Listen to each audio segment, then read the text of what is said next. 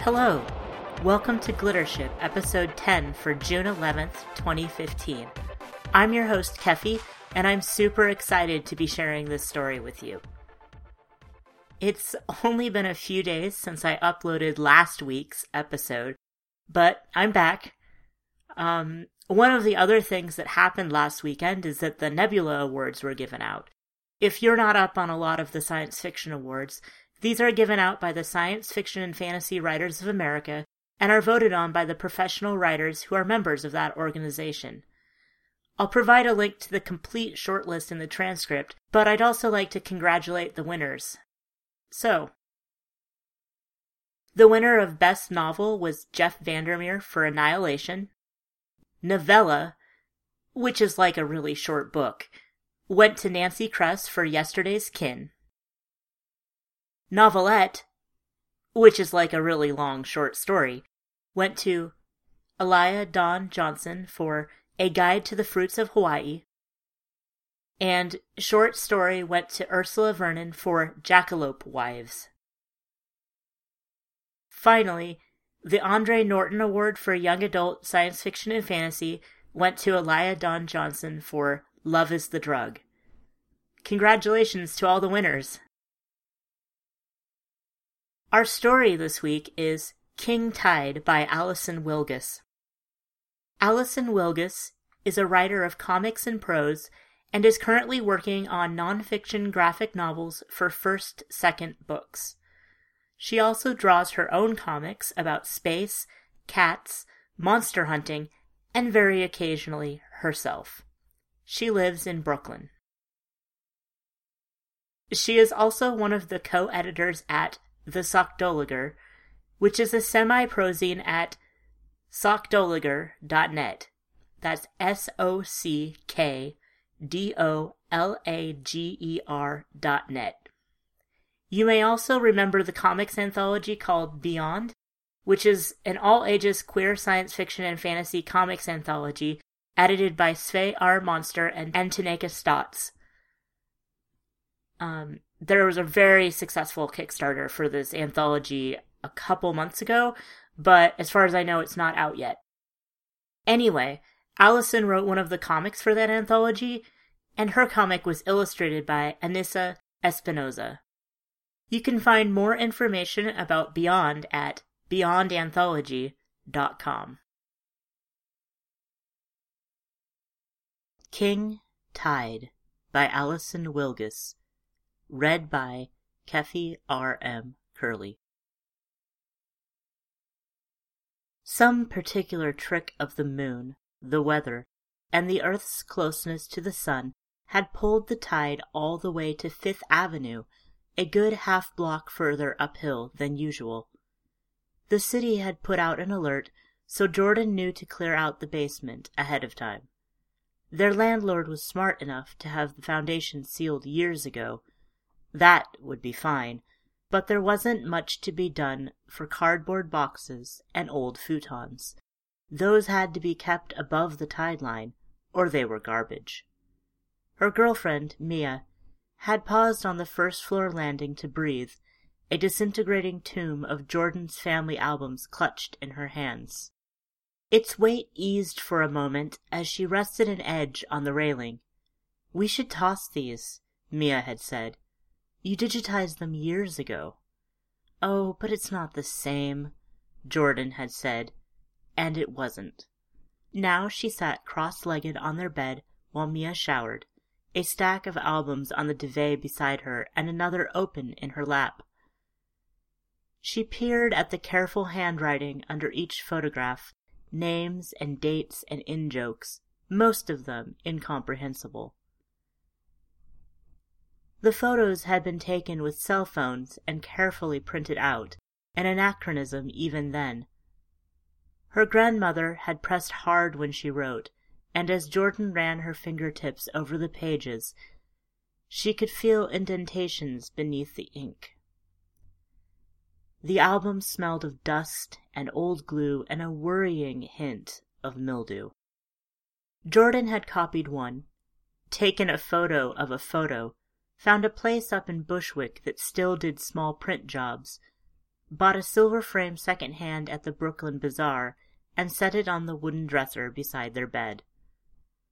Her grandmother had taken it decades ago, when her mother was a little girl and the Gowanus Canal only rarely ventured out onto the streets. In the photo, a small, smiling version of Jordan's mother sat on the stoop of her grandparents' house. She was an almost copy of herself, curly black hair, brown skin, freckles on her cheeks and bare shoulders. The house was yellow brick, with whitewashed iron bars over the windows, and a little flower garden tucked between the concrete stoop and the stairs down to the cellar. Her parents had bought it in the 1970s for very little money and, at the time the photograph was taken, were rightly smug about their foresight. Back then they could have sold it for $1 million to developers who'd have cheerfully replaced it with a narrow stack of condos. They'd stopped using the cellar after Hurricane Oscar. Hurricane Andrea had ruined the curtains and the carpets on the first floor, and they'd been forced to sell the house for little more than it cost to buy a new car. Jordan lived just up the hill now. The yellow house in her picture wasn't large, 2 stories and a basement, but on most days its top story rose out of the lagoon. She liked to look at it from her roof in the late afternoon, when the warm golden sunshine made it look buttery and romantic, like it had sounded in her mother's stories back when she was still alive to tell them. The pipes thumped as Mia turned off the water. She walked out of the bathroom in a cloud of steam, her stout brown body naked and dripping as she toweled off her hair. "Moon's out," she said. Jordan closed the album in her lap and set it on top of the others. The bed creaked as she slid to the edge, tucked her feet into her slippers, stood up. She stretched her arms above her head and her muscles resettled. "It's a king tide," she said. "Highest this year, by a lot." Mia pulled her head through a cotton t-shirt. "We should drink a couple of beers on the roof." "Ha! In winter?" Mia shrugged. Jordan opened the door to their apartment, then turned the lock so that the deadbolt would catch on the frame and keep the door ajar. Theirs was the top floor. They climbed 1 flight of steep marble stairway to the roof. 2 bottles clinked together in Mia's hand, held by their necks between her fingers. The winter had been mild, but little mounds of rotten snow hid in the shadows, and Jordan rubbed her arms through her sweatshirt as she walked across the tar paper. Through the steam of her breath, she looked out over a city of brick and stone and water.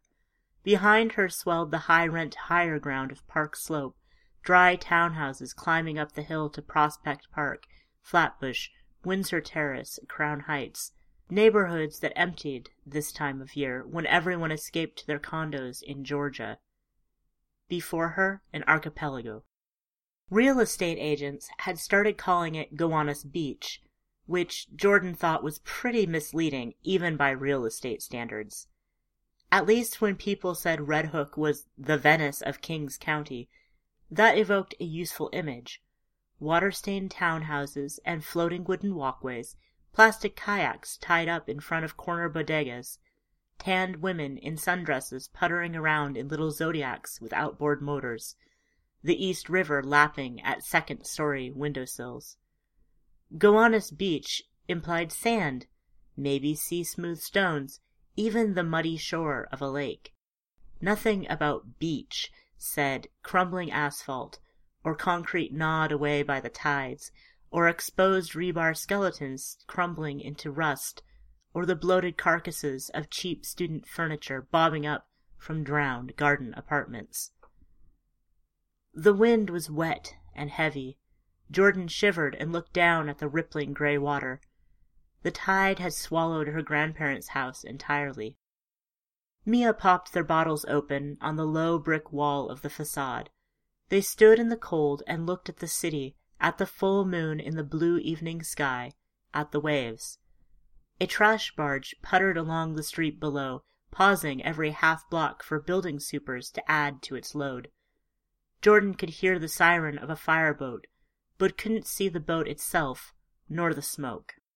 Jordan took a sip from her beer, which was warm and tasted of hops and cardamom. "The tide's supposed to drop all the way down past 4th Avenue, she said. "I thought I might go for a walk." Mia pursed her lips. "It'll be dark." "It hasn't gone out this far in years." "Still." Mia nursed her beer in silence for a while, time measured out in the swish-pop of her sips. "When was your last tetanus shot?" "Couple years ago. Remember? I fell off Madison's dock." Mia sighed. "Wear your reef shoes, all right?" The sirens faded. Jordan stepped into the warm space beside Mia's body and slid an arm around her thick waist, tucking her hand into the far pocket of Mia's coat. "I'll be fine," she said. Anticipation kept Jordan from sleeping soundly, and she woke before her alarm. She had dreamed about riding the old subway system her mother had told her about. She dressed by the amber light of the street lamps, pulled a coat on over her wetsuit, slipped her feet into her reef shoes, kissed Mia on the forehead, and closed their bedroom door. Mia had set the big flashlight to charge before they'd gone to bed. Jordan took it, and her set of keys, locked up the apartment, descended the stairway in rubber-soled silence, and stepped out onto the empty sidewalk. The water was gone, but the tree wells were frozen with mud. As Jordan walked downhill toward 4th Avenue, below the usual tide line, she had to pick her way around soggy timber, hunks of old insulation, rusted soda cans, tangled knots of plastic shopping bags, the usual trail of city detritus left behind by high tide. She passed under the elevated boardwalk running along the east side of the avenue, a tourist attraction some mayor had built when she was a little girl. The wreckage of a gull had caught on one of the pilings. Beyond the boardwalk, crumbling asphalt dissolved into a sort of coarse black gravel, bits of the roadbed mixed in with the sand and soil and stones that had once supported it. In places, the steel tubes and concrete cylinders of the old infrastructure were exposed: gas lines, water mains, sewers, electricity. Round black holes gaped open, liquid noises echoing up from underground. Most of the old manhole covers had been stolen by trophy hunters years ago. Jordan chose her steps carefully, eyes on the ground. Once she reached the buildings on the far side of the avenue, she paused to look behind her. Only the foolish or the desperate would eat anything fished out of the Gowanus Lagoon. But the boardwalk was crowded with seafood restaurants hoping to capitalize on the maritime atmosphere. Their neon signs still winked at her from above shuttered doors and windows, crisscrossed by the black silhouettes of utility lines. The canals of the lagoon were lit, but not well, and the low tide made the landscape unsettling and strange. Buildings were taller than she remembered. Boats moored in shallow water now rested on the ground. The lagoon had retreated to a few yards below the avenue. Jordan switched on the flashlight and waded in one cautious step at a time, careful not to shift her weight forward until she was sure of her footing. The water was cold. Her toes were numb within half a block, but that was fine. The soles of her shoes were tough enough for nails and glass, and she didn't have far to go. In the LED glow of her flashlight, the yellow brick house looked almost white. For a disoriented moment, she wondered if she'd gone down the wrong street, or misremembered which side of it the building was on. Someone, a thief, an interim owner, the tide, had taken the bars from the lower-story windows, and the brick was striped with stains, each line a marker of the lagoon's creeping progress uphill. But the black iron numbers hanging above the door were the same. This was the house, reclaimed from the tide if only for tonight. From this stoop, her mother had watched the water come. Jordan was up to her waist in the lagoon. Her feet still had some feeling left, and she poked around with them under the night-black water, looking for the first step.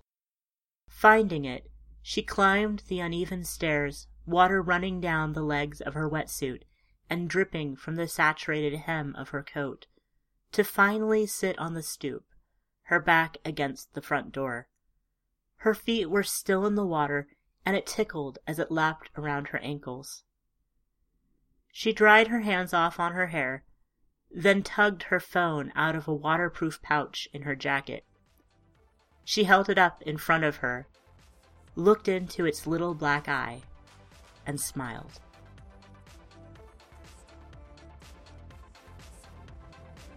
King Tide was originally published by Terraform in December of 2014. This recording is a Creative Commons Attribution Non-Commercial No Derivatives license, which means you can share it with anyone you'd like, but please don't change or sell it. Our theme is Aurora Borealis by Bird Creek, available through the Google Audio Library. Thanks for listening, and I'll have another story for you on June 18th.